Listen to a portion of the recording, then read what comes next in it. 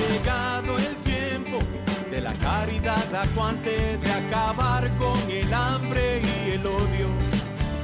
Ha llegado el tiempo para vivir felices en un mundo de paz, justicia y perdón. Ha llegado el tiempo de la esperanza gozosa, de abrir nuestras plazas a los niños. Ha llegado el tiempo de cambiar los lamentos en cantos de vida, en gritos de amor, en cantos de vida, en gritos de amor.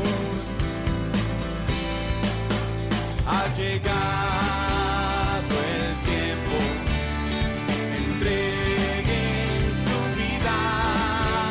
Ha llegado el tiempo, nos dice Jesús. Ha llegado el tiempo, aquí y ahora. Ha llegado el tiempo, entreguen su vida, entreguen su vida. Si es que me quieren seguir. Bienvenidos. Ustedes están sintonizando al programa arquidiocesano de Chicago Católico, el programa donde se discute la fe católica desde una perspectiva hispana, con Alejandro Castillo, director de Comunicaciones Hispanas, y el padre Claudio Díaz Jr., párroco de San Luis Gonzaga. Chicago Católico les llega cada viernes de 8 a 9 de la mañana en la WNDZ 750 AM. Y ahora vamos a acompañar a nuestros presentadores, el padre Claudio Díaz Jr. y Alejandro Castillo. Buenos días, Radio Escuchas, y buenos días, padre Claudio. ¿Cómo estamos hoy? Buenos días, Alejandro, y buenos días, Chicago. Aquí, el programa Chicago Católico, llegando a través de las ondas de la radio a tu casa, a tu vida y a tu corazón. Y padre. ¿En vivo? Y en todo sonido. ¿Y qué significa eso? Eso significa que si tienen un comentario, una pregunta o si gustan compartir un evento parroquial, una petición, petición, denos una llamadita al 312-255-8408, 312-255-8408. Nuestro ingeniero Javier García está aquí con nosotros para tomar sus llamaditas. Claro. Y padre, ¿qué hay de nuevo? Mira, varias cosas. Continuamos con esto de la pandemia y por ese lado me llama mucho la atención y me alegra ver tantas iniciativas. La gran mayoría de las parroquias están en la fase 2. Uh-huh. Y la fase 2 te permite celebrar misas con ciertas regulaciones. Uh-huh.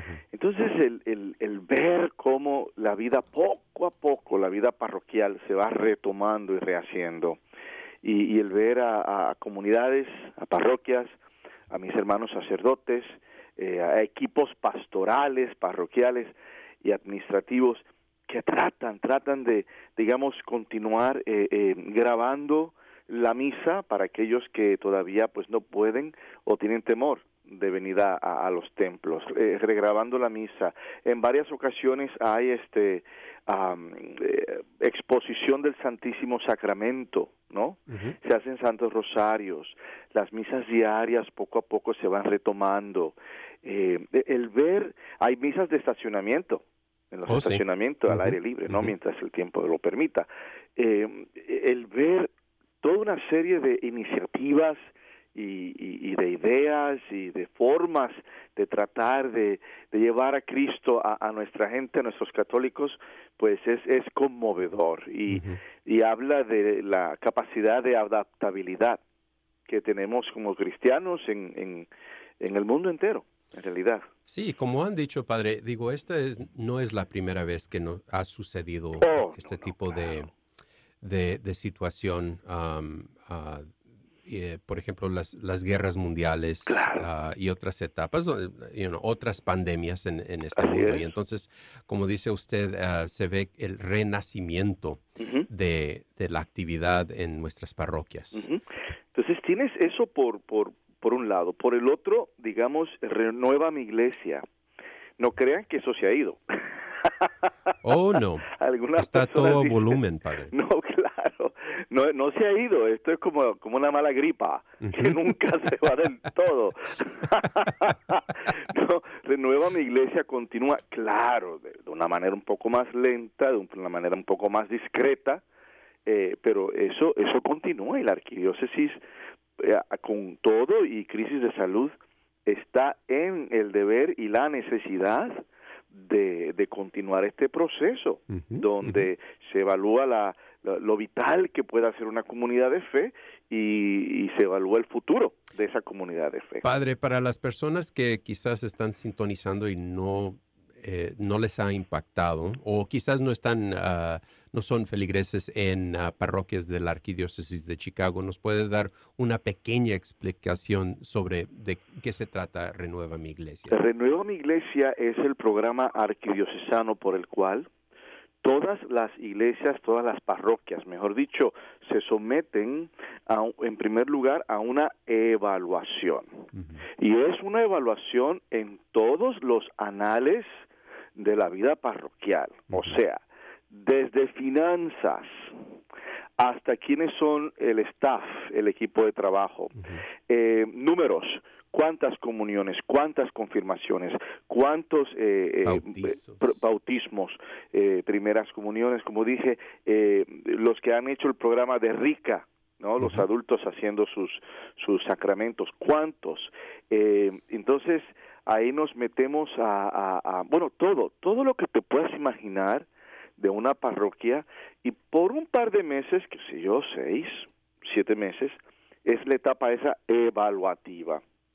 Al final se presentan unos escenarios, o sea, porque si es una parroquia próspera, si es una parroquia que no tiene problemas digamos, catequéticos, o que no tiene retos de confirmación, una parroquia que tiene solvencia económica, que tiene varios programas, varios ministerios, varios actos sacramentales, si es una parroquia así, por lo regular, el consejo es, felicidades, qué bueno, sigan en buen trabajo, y les aconsejan, mira, hay otra parroquia que está sufriendo, que tú quizás puedas ayudar, ¿ves?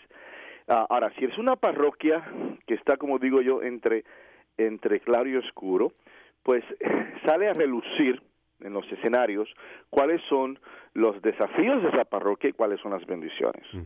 Y se le presentan opciones para poder responder a los desafíos. Ahora, ciertamente hay parroquias que están en un nivel muy bajo de vitalidad. Son parroquias que, digamos, para una misa en un templo que te acomoda 900 personas y te van 30 personas. Óyeme, eso es un reto, porque las 30 personas no simplemente representan los recursos materiales, pero también representan los recursos ministeriales. Sí. ¿Cuántos grupos vas a hacer tú con 30 personas? ¿Cuántas comuniones se van a hacer con apenas 30 personas? Y la mitad ya son los jóvenes de la tercera edad. y usted acaba de hacer un punto muy clave, padre. Mucho tiene que ver con la demográfica, ¿verdad? Sí. Del barrio, porque, por ejemplo, usted está presente en un barrio que ha cambiado, ¿verdad? Exactamente. Hay, han habido barrios que históricamente han sido muy católicos, sea, con población italiana o irlandesa o mexicana, pero se va cambiando, ¿verdad? Los barrios. Entonces eso tiene mucho impacto en los servicios y en los ministerios de la parroquia. Seguro, porque la respuesta, la pregunta es, ¿y ahora cómo respondes? Ajá. O sea, ha bajado la gente, ha bajado el número, han bajado los parroquianos registrados, porque no tienes que ser del vecindario, pues eso es otra cosa, no tienes que ser del vecindario para ser de una comunidad un poco lejana a ti, tu comunidad de fe. Eso es posible, pero el problema es que cambia el vecindario y los que viven lejos se ponen más viejitos, los que viven lejos tienen familias en otras partes, o sea, y empieza a bajar. Y es muy triste, porque los que se quedan, los 20 o 30 personas que se quedan, creen, por razones emocionales, que ellos pueden. o si podemos levantar esta iglesia. Tenemos $1 millón de deuda, pero la podemos levantar. Sí. Tenemos 5 niños en el catecismo, lo podemos levantar. O sea, y bendito Dios por esa energía y por esa esperanza. Pero cuando hablamos de, vamos a evaluar en este momento que está pasando, el cuadro es otro. Y en esa situación, pues también hay escenarios. La iglesia puede convertirse en un centro sacramental o ministerial, ¿no? Y mientras las personas de esa iglesita van a otra iglesia mayor, a una iglesia madre. Es el concepto de nuestros pueblos, en nuestros países, donde cada pueblo tiene una parroquia. Y en los campos hay capillas. Sí. Si te fijas bien, hay capillitas. Y entonces, si quieres buscar un record, si quieres buscar algo, tú vas a la parroquia, tú no vas a la capilla. Tú vas a la parroquia donde se registró el sacramento o lo que sea que estés buscando. En muchas capillas solamente se mantienen abiertas para la misa dominical, y en ese momento, digamos, en países donde los campos son campos de verdad, o sea, en las montañas, en la sierra, en ese momento pues se aprovecha y se hacen confesiones. El obispo va una vez al año para confirmaciones, pero esas capillitas no tiene el mismo empuje que tiene una parroquia en nuestro país. ¿Ves? Y la capilla mira hacia la parroquia. Entonces, es ese sistema o algo similar, imagino yo, el que se pretende cuando cierran una comunidad y dicen, mira, vamos a cerrarla aquí, dejar uno que otro detallito, qué sé yo, pero los grupos van a la parroquia. ¿Ves? Todo el mundo va a la parroquia. Entonces, ese concepto de parroquia y capilla. El otro es intercambiar recursos. Que esta parroquia tenga un buen catecismo, pero no tiene una buena asistencia a misa. Entonces se intercambia con otra parroquia. Y la tercera, que nadie la quiere, y yo entiendo por qué, es cerrar. Cerrar, porque también hay que concluir que ciertas cosas tienen su final. Sí. Y eso nos cuesta por razones sentimentales. Yo me casé, aquí bauticé a mis hijos, aquí qué sé yo ni qué, entonces aquí mi hija hizo sus 15 años. Yo digo, sí, pero la iglesia no es el templo de piedra. La iglesia es la comunidad cuando se une en comunidad, y ahí está el cuerpo de Cristo y ahí está la iglesia. Y creo, padre, una de las cosas que usted ha mencionado que es, pasa por todo, es el hilo, es la cuestión de vitalidad. Exacto. Hábleme un poco sobre eso, porque eso es clave en todas las discusiones que se han hecho en Renueva Mi Iglesia. Claro, ¿Qué significa una parroquia vital o ministerios con mucha vitalidad? Mira, para mí es sencillo, esto no es una ciencia. Una parroquia vital es aquella que puede tocar la vida de sus parroquianos, y el resultado es varios grupos de oración, varios grupos de formación, varios grupos ministeriales. Implica una vida activa, viva, vitalidad. Vitalidad viene de vita, vida. Entonces, ¿cómo se puede describir una parroquia? Una parroquia que siempre tiene algo. Siempre tiene una actividad, ya sea profundo, una actividad de naturaleza devocional, una actividad espiritual, una actividad formativa. Siempre se va moviendo. Y afortunadamente tenemos muchos sacerdotes de la arquidiócesis de Chicago que siguen ese patrón. O sea, ellos siguen ese patrón de ir a ver qué se necesita. Vamos a trabajar con eso. Y son los héroes anónimos, héroes que nadie habla. O sea, hablan cuando un sacerdote comete un error, pero nadie habla cuando un sacerdote cambia la vida de una comunidad de fe. Entonces, eso es lo que para mí significa vitalidad. Que hayan grupos, que hayan encuentros, que hayan momentos formativos de evangelización, que la presencia del sacerdote esté ahí y reconocida, o las religiosas, o los religiosos, que hayan diáconos que conozcan su liturgia, que conozcan la necesidad que tenemos de diáconos que sean evangelizadores y de diáconos que sean buenos predicadores. O sea, depende el don, ¿no? Depende del don del diácono. Entonces es eso, que todas las partes estén envueltas y estén representadas. Esta no es una iglesia nada más de sacerdotes, esta no es una iglesia nada más de laicos, esta no es una iglesia nada más de religiosos o de diáconos. Esa es una falacia. Esa es una iglesia de todos, donde todos tenemos que estar representados y todos tenemos que echarle ganas y contribuir. ¿Tú sabes cuál es la verdadera pobreza que cierra iglesias? Lo digo y lo repito y parece que no me oyen. Sí, la verdadera pobreza que cierra iglesias no es económica, es la pobreza del espíritu. Cuando los hijos de la casa empiezan a dejar de apoyar, cuando ya no quieren ser lectores, cuando ya no quieren ser ministros de la comunión, cuando ya no quieren organizar la actividad.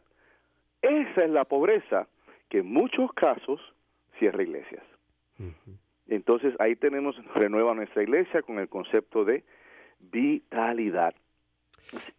Y padre, vamos a tomar una breve pausa, pero antes de eso, nomás para la gente que se eduque un poco más sobre este tema, en el periódico Chicago Católico siempre tenemos historias, notas sobre este tema. Entonces vayan a catolicoperiódico.com, catolicoperiódico.com, y ahí pueden simplemente en la cajita de search, de busca, pueden teclear Renueva mi Iglesia y ahí pueden encontrar todos los artículos. Ahí también publicamos todas las agrupaciones que han pasado por esas etapas y ahora tienen nuevos nombres de agrupaciones, de parroquias. Entonces ahí se pueden enterar de todo eso. Entonces, de nuevo, catolicoperiódico.com, Renueva mi Iglesia. Padre, vamos a tomar una breve pausa. ¿Qué le parece? Perfecto. Ustedes están sintonizando al programa arquidiocesano de Chicago Católico. Vamos a tomar una breve pausa y regresamos en un par de minutos.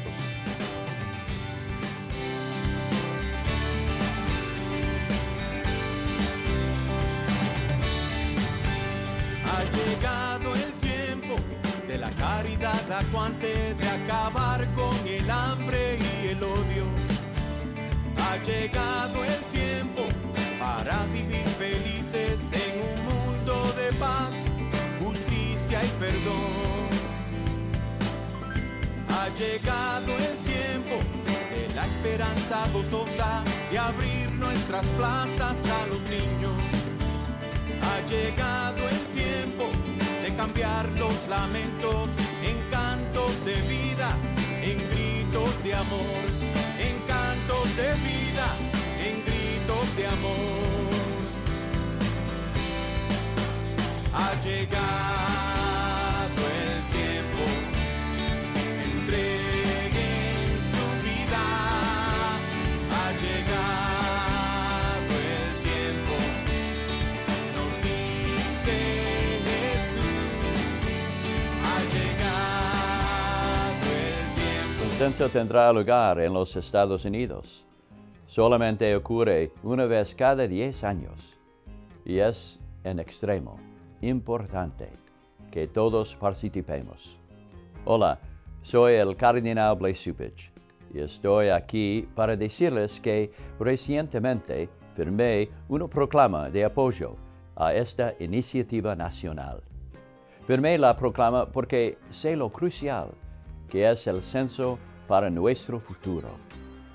Los números del censo determinan la representación política y la asignación de miles de millones de dólares de fondos federales, estatales y locales. Los vecindarios marginados necesitan especialmente un conteo preciso, de tal manera que puedan recibir su parte justa de mejoras de infraestructura y servicios. Por favor, responda a los cuestionarios del censo 2020. Esto es igual para ciudadanos y no ciudadanos. Toda la información es totalmente confidencial y no será compartida con otras agencias del gobierno. De nuevo, toda la información es totalmente confidencial y no será compartida con otras agencias del gobierno. De nuevo, toda la información es totalmente confidencial y no será compartida con otras agencias del gobierno. Todos nos beneficiamos de un conteo preciso del censo. Gracias por participar. Que Dios los bendiga a ustedes y a sus familias. El Ministerio de Cementerio es un ministerio central de nuestra fe católica unido a las obras de misericordia corporales. Es reconfortante saber que nuestros cementerios católicos están cuidando los restos de nuestros seres queridos que esperan la resurrección. Hay 45 cementerios católicos en la Arquidiócesis de Chicago dispuestos a ayudarlo en el momento de la pérdida. Llame al 708-449-6100 o visite catholiccemeterieschicago.org para asistencia. Cementerios Católicos, sirviendo a la comunidad católica desde 1837.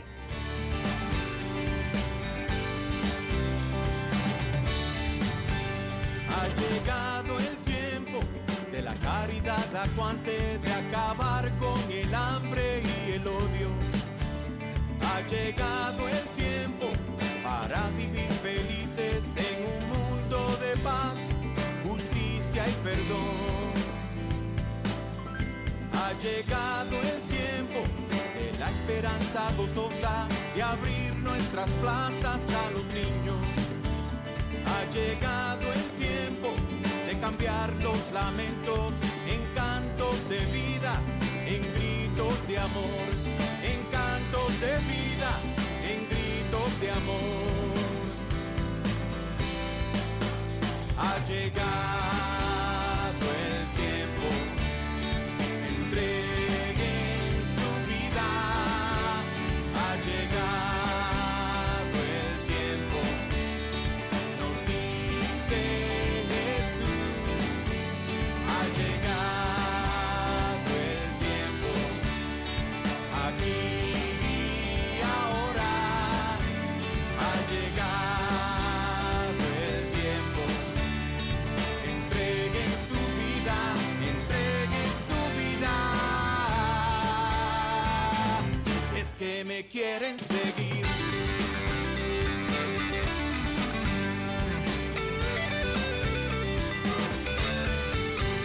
Ha llegado el tiempo de llevar la fe a la vida, de llevar la vida a los ritos.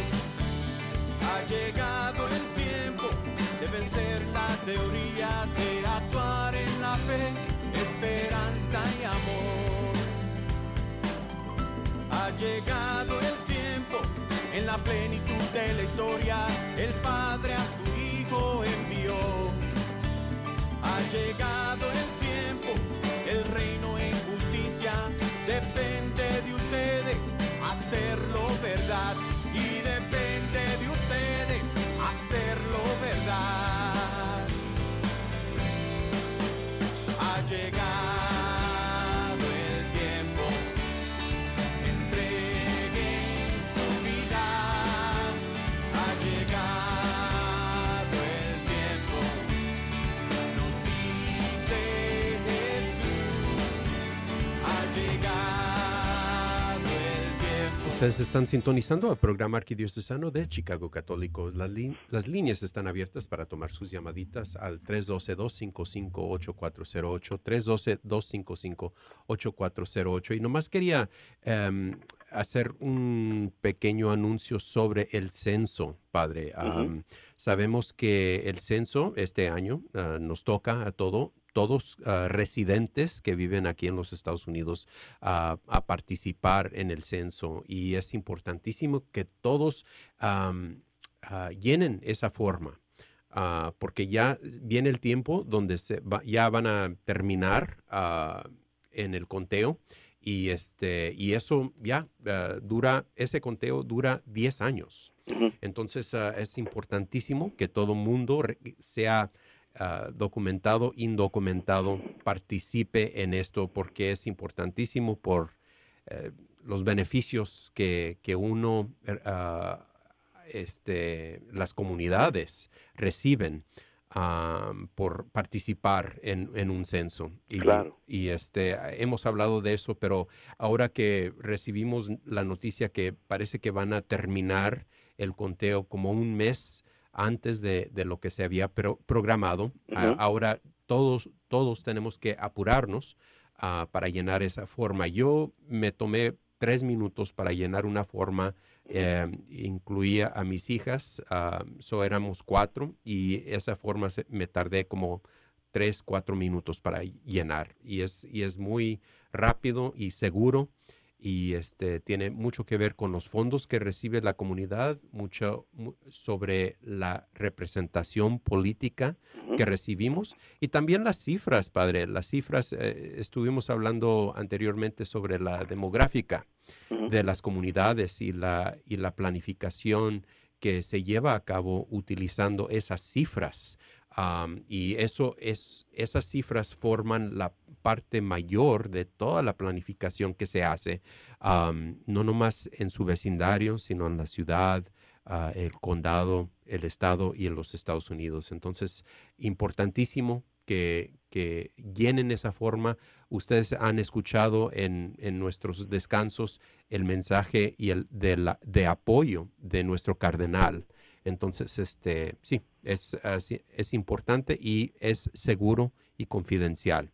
Toda esa información se queda confidencial por 72 años por ley federal. Así es que anden y por favor, llenen esa forma. Es importantísimo porque, mira, para someter planes, para someter proyectos, para someter programas y presentarlos se necesitan números. Números. Y si no hay números, no existe nada de eso, porque entonces si no existe en el papel, y así es como funciona este país nuestro, esta cultura, el papelito habla. Si no está en el papel registrado, entonces no existe la necesidad. Ahora, una vez uno hace el censo, eso le da al sistema, a la nación, una visión más clara de quién es quién y cuáles son las necesidades. Y de ahí tú puedes justificar, digamos, un programa de educación o un programa mira, tan sencillo como recoger la basura, o un programa de representantes políticos o lo que sea. Lo puedes justificar cuando tienes los números. Y cuando tú dices, tal vecindario tiene 100,000 personas de origen hispano, por decir. Esto hay que trabajarlo desde esa perspectiva. Entonces es importantísimo. Y lo mismo del censo es lo que yo digo a Radio Escuchas. Regístrate en tu parroquia. Regístrate en tu parroquia. Por ahí lanzan el famoso número oficial, o por lo menos en mis tiempos decían que era 47.5 los católicos de descendencia hispana. En aquel momento no fue cierto. Eran muchos más. Sí. Porque hay personas que no se registran, no tienen esa tradición, no tienen esa costumbre, tienen miedo de que esos archivos se confirmen, o pereza, o lo que tú quieras. Entonces, ahora creo que el más reciente es 50 y tantos, Alejandro, de la arquidiócesis. La última vez que yo escuché fue más del 50%. Bueno, tampoco es cierto. Tampoco es cierto en términos de católicos. Sí. Católicos en la arquidiócesis de Chicago, fácilmente un 52.5, un 53, fácilmente. Y eso cambia elecciones. Oh, sí. O sea, eso puede hacer una gran diferencia, y de ahí que es importante, tanto en este censo a nivel secular como en tu parroquia a nivel sacramental y espiritual, que te registres y que tu voz sea contada. Sí, y usted ha mencionado, padre, la infraestructura que utilizamos todos para ir y regresar del trabajo, los servicios públicos, el autobús, los caminos, todo eso, se requieren esos números para poder planificar para el futuro. Entonces, importantísimo. llenar esa forma. Si ya echaron la forma a la basura, pueden ir al census.gov para encontrar su forma y ahí el formulario. O parece que van a enviar a personas para tocar puertas y que usted verbalmente les puede dar esa información. Sí. Eso también se está dando mucho. Así que a cooperar con el censo y a registrarse en las parroquias. Muy bien. Y ahora vamos a pasar a la lectura del Evangelio de este domingo. Lectura del Santo Evangelio según San Mateo. En aquel tiempo, inmediatamente después de la multiplicación de los panes, Jesús hizo que sus discípulos subieron a la barca y se dirigieron a la otra orilla, mientras él despedía a la gente. Después de despedirla, subió al monte a solas para orar. Llegada la noche, estaba él solo ahí. Entretanto, la barca iba ya muy lejos de la costa, y las olas la sacudían, porque el viento era contrario. A la madrugada, Jesús fue hacia ellos, caminando sobre el agua. Los discípulos, al verlo andar sobre el agua, se espantaron y decían, «Es un fantasma», y daban gritos de terror. Pero Jesús les dijo enseguida, «Tranquilícense y no temen. Soy yo». Entonces le dijo Pedro, «Señor, si eres tú, mándame ir a ti caminando sobre el agua». Jesús le contestó, «Ven». Pedro bajó de la barca y comenzó a caminar sobre el agua hacia Jesús, pero al sentir la fuerza del viento le entró miedo. Comenzó a hundirse y gritó, «Sálvame, Señor». Inmediatamente Jesús le tendió la mano, lo sostuvo y le dijo, «Hombre de poca fe, ¿por qué dudaste?». En cuanto subieron a la barca, el viento se calmó. Los que estaban en la barca se postraron ante Jesús, diciendo, «Verdaderamente tú eres el Hijo de Dios». Esta es la palabra del Señor. Para con este evangelio, a mí me gustaría que sostengan dos imágenes. Una imagen es la de subir, ¿no? Subir la montaña. Y la otra imagen es la de bajar, ¿no? Me estoy hundiendo, bajar en el agua. Bueno, como todos ustedes saben, el subir una montaña dentro del contexto del Antiguo Testamento, de las Escrituras, también del Nuevo, significa siempre cercanía a Dios. Tenemos esa noción, esa mentalidad de que Dios está arriba, Dios está en el cielo, Dios te habla en la columna señala hacia arriba, ¿no? Sosteniendo algo. Dios está en la montaña, subimos a la montaña. Al subir, ¿qué hacemos? ¿Qué nos sucede? Bueno, somos levantados, nos levantamos, somos elevados, nos colocamos en un nuevo plató, en una nueva realidad. Simbólicamente, en consecuencia, por la relación que tenemos con la imagen de Dios, nos acercamos a Dios. Al subir la montaña nos acercamos al Todopoderoso. Físicamente nos movemos de un estado mortal aquí abajo a un encuentro con lo divino allá arriba. Tal fue el deseo del profeta Elías cuando fue a la cueva en la montaña. Eso es la primera lectura. Elías tuvo un encuentro con Dios, pero no se encuentra con Dios en el viento fuerte, no se encuentra con Dios en el terremoto que sucedió, que son eventos extraordinarios, sino que se encuentra con Dios en un susurro ordinario y pacífico. Como cualquier día que pase el viento y tú escuchas ese susurro del viento a través de las hojas de los árboles o levantando hacia el polvo. Entonces, eso es lo ordinario. Y es en lo ordinario donde Elías se encuentra con Dios y escucha la voz de Dios. Tal fue la intención de Jesús. ¿Qué hace Jesús? El Evangelio nos dice que Jesús, después de realizar el milagro de la multiplicación de los panes y pescados, tenemos que ver esto como una continuidad de lo que sucedió la semana pasada.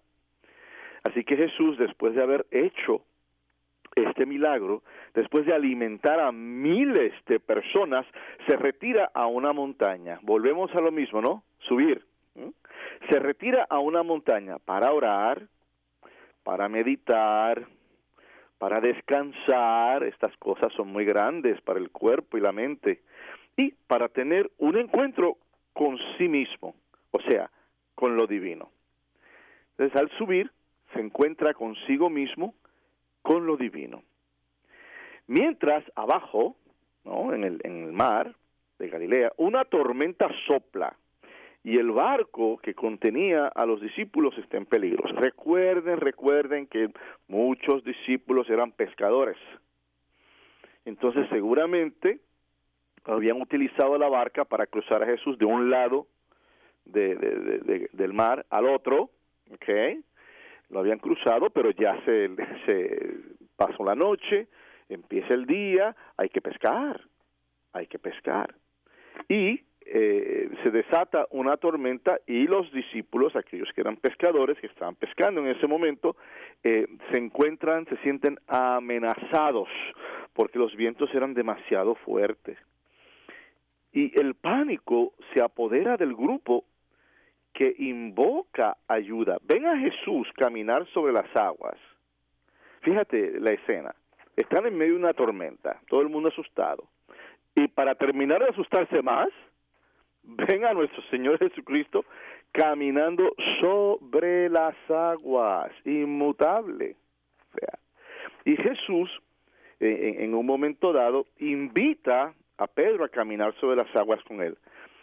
O mejor dicho, vamos a cambiar aquí, porque Jesús lo invita por la petición que le dio Pedro. Pedro, en un momento como por comprobar, oye, ¿estoy viendo a Cristo o estas son alucinaciones mías o qué sé yo? Dice, sí, Señor, pídeme que camine sobre las aguas. Y Jesús lo invita. Y Pedro va, tú sabes, él va caminando tranquilo y de momento como que se da cuenta, el viento está fuerte, el mar está picado y aquí estoy yo caminando sobre las aguas y me puedo ahogar porque esa es la parte quizás más profunda del lago, y entonces le entra miedo y empieza a hundirse. Y claro, el famoso reclamo de nuestro Señor Jesucristo, hombre de poca fe, hombre de poca fe. Eso sucede muchísimo. En varias ocasiones, tú ves a personas que tienen un encuentro con Cristo y están elevados, así como la espuma en la cresta de la ola. Elevados. Oh, sí, me voy a comer el mundo. Y voy a hacer esto, y voy a hacer esto, y voy a hacer esto. Y se echan 25,000 ministerios arriba. Y tú sabes. Y de momento, boom, que viene el viento. Viene la crisis. Una crisis personal, una crisis familiar. Y entonces ahí se hunde. Y ahí, Señor, ayúdame. Eso es humano. Es humano el sentir que somos vulnerables ante ciertas cosas, el sentir que no estamos en control, el sentir pánico. Y claro, pues, en el caso de Pedro, pues, con más razón. Cuando se da cuenta de la fuerza de la tormenta, su valor le falla, duda de su seguridad y comienza a hundirse. Jesús responde prontamente a su grito de angustia y viene en su ayuda con esa famosa expresión, ¿no? Hombre de poca fe, ¿por qué dudaste? ¿Qué pasó, verdad? Cuando nos enfrentamos con el estrés y la presión, todos podemos identificarnos con Pedro y su tentación de desesperar. ¿Cuántas personas durante esta pandemia no han tenido ese momento de desespero? Ay, ¿ahora qué?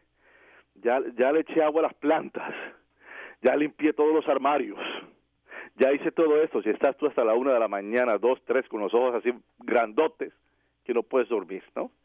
Y caemos en el desespero de este encierro. Hermanas y hermanos, hablemos un poco más después de este receso. Ustedes están sintonizando el programa arquidiocesano de Chicago Católico. Las líneas están abiertas para tomar sus llamaditas al 312-255-8408. Vamos a tomar una breve pausa y regresamos en un par de minutos.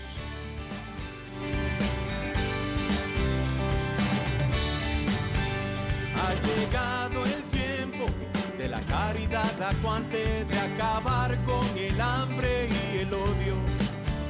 Ha llegado el tiempo para vivir felices en un mundo de paz, justicia y perdón.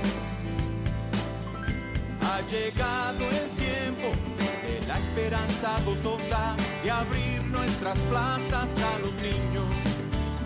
Ha llegado el tiempo de cambiar los lamentos en cantos de vida, en gritos de amor, en cantos de vida, en gritos de amor.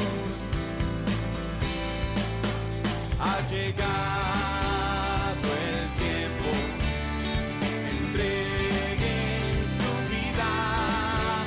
Ha llegado el tiempo, nos dice Jesús. Ha llegado el tiempo. Un censo tendrá lugar en los Estados Unidos. Solamente ocurre una vez cada 10 años y es en extremo importante que todos participemos. Hola, soy el Cardenal Blaise Cupich y estoy aquí para decirles que recientemente firmé una proclama de apoyo a esta iniciativa nacional. Firmé la proclama porque sé lo crucial que es el censo para nuestro futuro. Los números del censo determinan la representación política y la asignación de miles de millones de dólares de fondos federales, estatales y locales.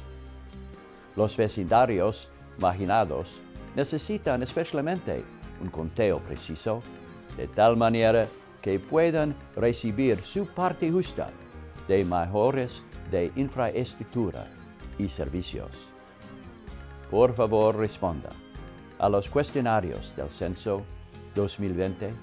Esto es igual para ciudadanos y no ciudadanos. Toda la información es totalmente confidencial y no será compartida con otras agencias del gobierno. De nuevo, toda la información es totalmente confidencial y no será compartida con otras agencias del gobierno. De nuevo, toda la información es totalmente confidencial y no será compartida con otras agencias del gobierno. Todos nos beneficiamos de un conteo preciso del censo. Gracias por participar. Que Dios los bendiga a ustedes y a sus familias. El Ministerio de Cementerio es un ministerio central de nuestra fe católica unido a las obras de misericordia corporales. Es reconfortante saber que nuestros cementerios católicos están cuidando los restos de nuestros seres queridos que esperan la resurrección. Hay 45 cementerios católicos en la Arquidiócesis de Chicago dispuestos a ayudarlo en el momento de la pérdida. Llame al 708-449-6100 o visite catholiccemeterieschicago.org para asistencia. Cementerios Católicos, sirviendo a la comunidad católica desde 1837. Ha llegado el tiempo de la caridad acuante de acabar con el hambre y el odio. Ha llegado el tiempo para vivir felices en un mundo de paz, justicia y perdón. Ha llegado el tiempo de la esperanza gozosa de abrir nuestras plazas a los niños. Ha llegado el tiempo de cambiar los lamentos en cantos de vida, en gritos de amor, en cantos de vida, en gritos de amor. Ha llegado el tiempo, entreguen su vida. Ha llegado el tiempo, nos dice Jesús. Ha llegado el tiempo, aquí y ahora. Ha llegado el tiempo, entre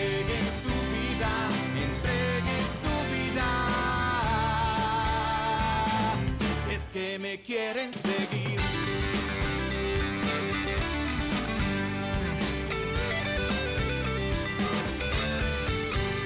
Ha llegado el tiempo de llevar la fe a la vida, de llevar la vida a los ritos.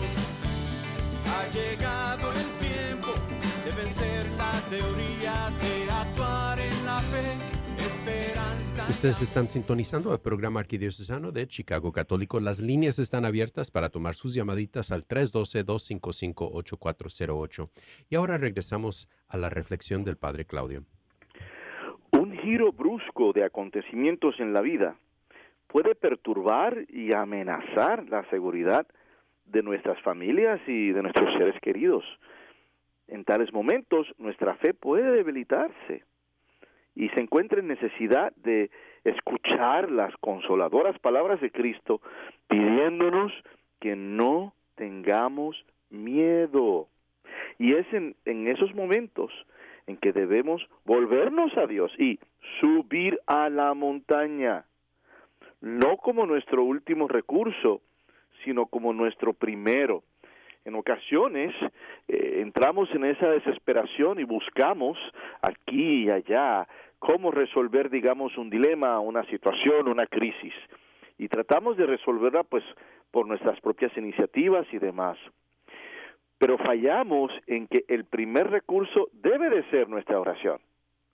El primer recurso debe de ser esa subida a la montaña, el ceder un espacio de encuentro con Dios para presentar esta situación. Y debería ser así para el católico con todo. Hay católicos que digamos, van a comprar una casa. Ok. Y se preocupan más porque si la casa, el vecindario, que yo la pueda pagar, que esté cerca de las escuelas, cerca de transportación pública, lo cual es válido y bueno. Pero el primer punto debería ser, Señor, ¿qué casa me vas a dar? ¿Qué casa voy yo a conseguir donde se convierta esa casa en un templo para ti? Ese debería ser el primer punto. Los hijos que van a la escuela, a la universidad, nos preocupamos muchísimo que si la universidad tiene programas, que si hay becas, que si está aquí en la ciudad, que si está fuera del estado, y bueno, nos envolvemos de una manera bien, y eso está bueno. Pero el primer movimiento debería ser, Señor, ¿en cuál universidad mi hija va a ser una gran cristiana? ¿En cuál colegio mi hijo va a demostrar que él es un joven de fe? Por ahí se empieza. Entonces, el subir a la montaña en oración, en medio de una cosa buena, una bendición o una crisis como la que estamos pasando, debe de ser no el último recurso, sino como nuestro primero. La gente se desespera y es hasta el final. ¿Cuántas ocasiones? Mira, me rompe el corazón. Llaman a la parroquia, padre, que mira, que mamá, que se está muriendo. Ok, bien, ¿cuánto tiempo lleva en esa condición? Lleva 2 semanas. O sea, yo me callo la boca, porque yo digo, óyeme, pero 2 semanas y ahora, ¿ves?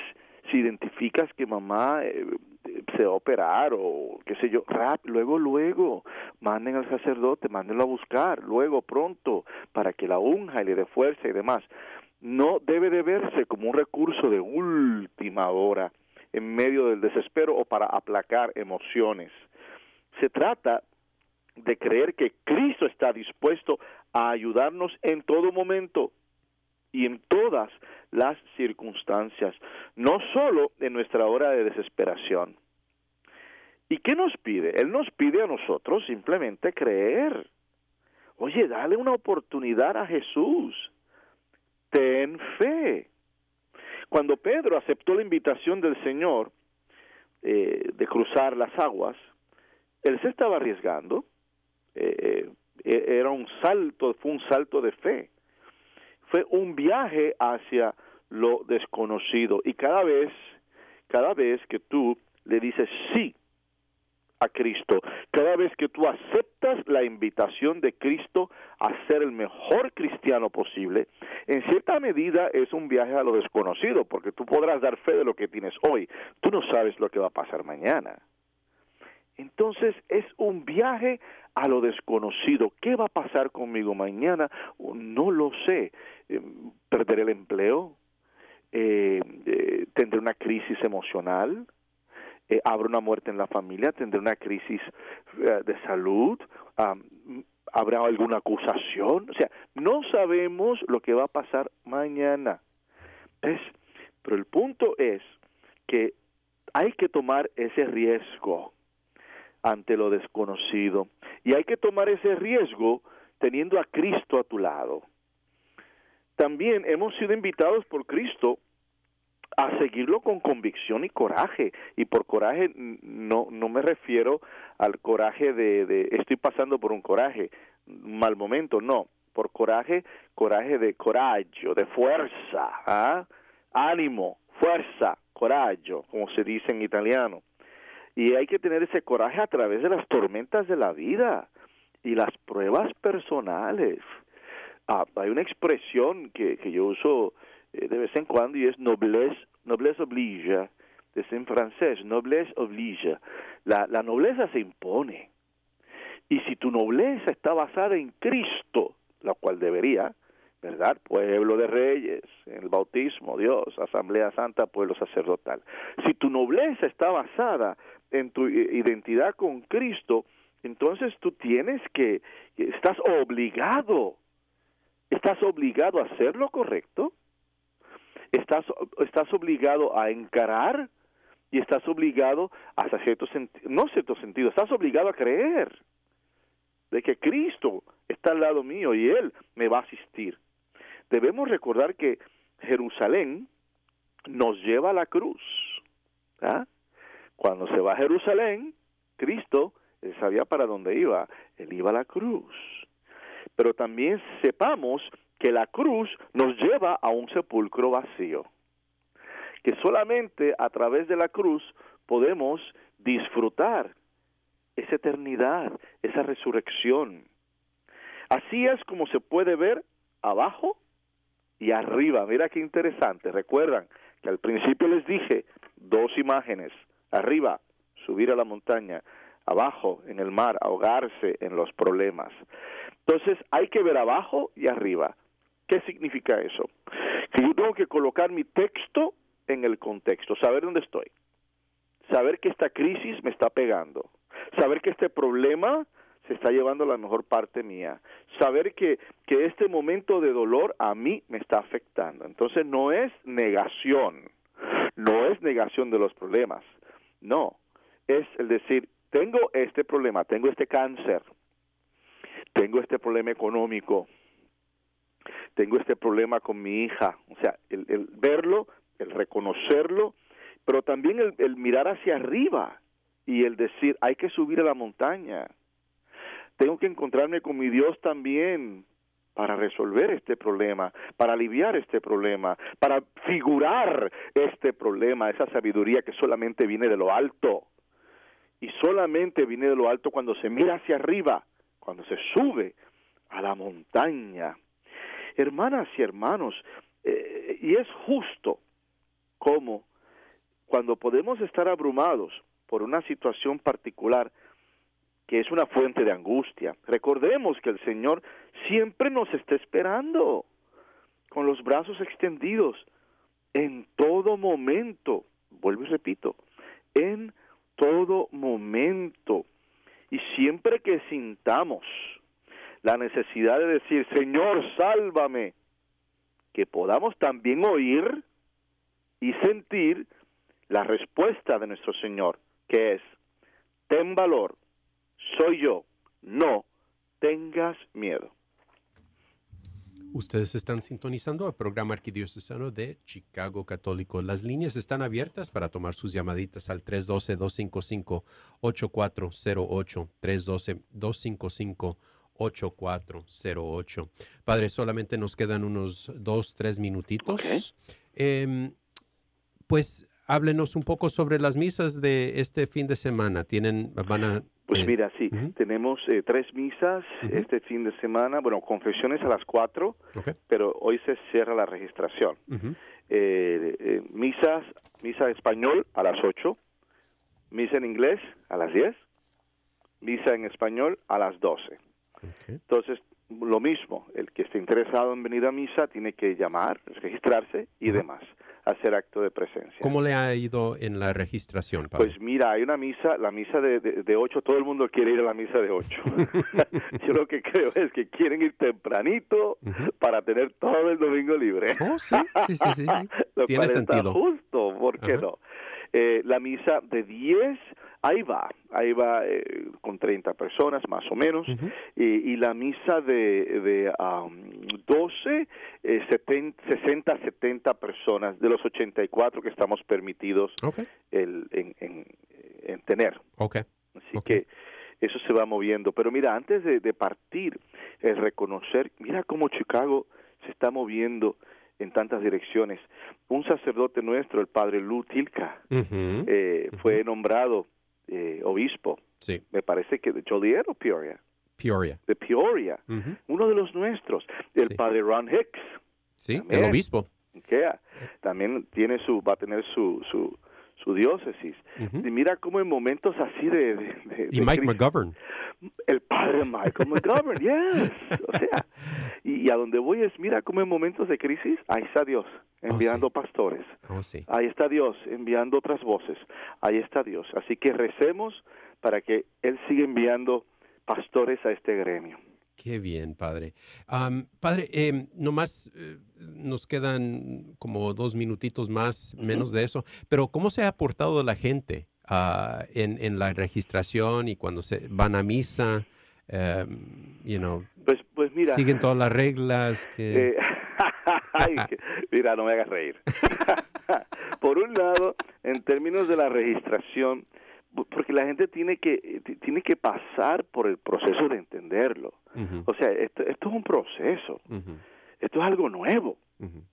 Entonces, tiene que pasar por ese proceso para entonces comprender, tú sabes, cuando decían, pero ¿y por qué hay que registrarse? Y yo, señora, porque si una persona sale contaminada de COVID, tenemos toda una lista de quién estuvo en esa misa. Sí, y hay que informarles para que se hagan las pruebas. Es para protegerla a usted, señora. O sea, o a veces se confunden un poquito a la hora de la salida.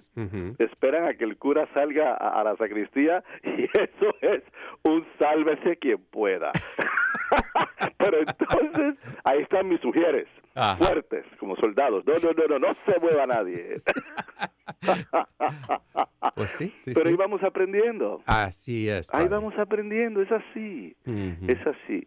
Así que después que mantengamos la regla, ya después que esto se acabe, agarre esa máscara y quémela. Ándele. Ritualmente. Así es, padre. Bueno, de lo bueno se da poco y por lo pronto le decimos chao.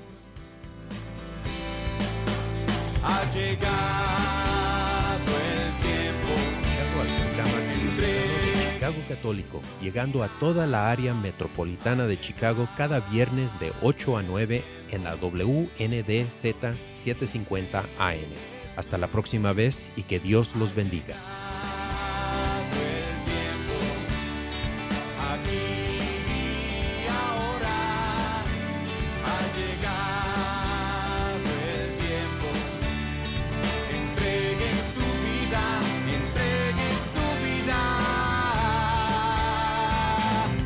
Que me quieren seguir.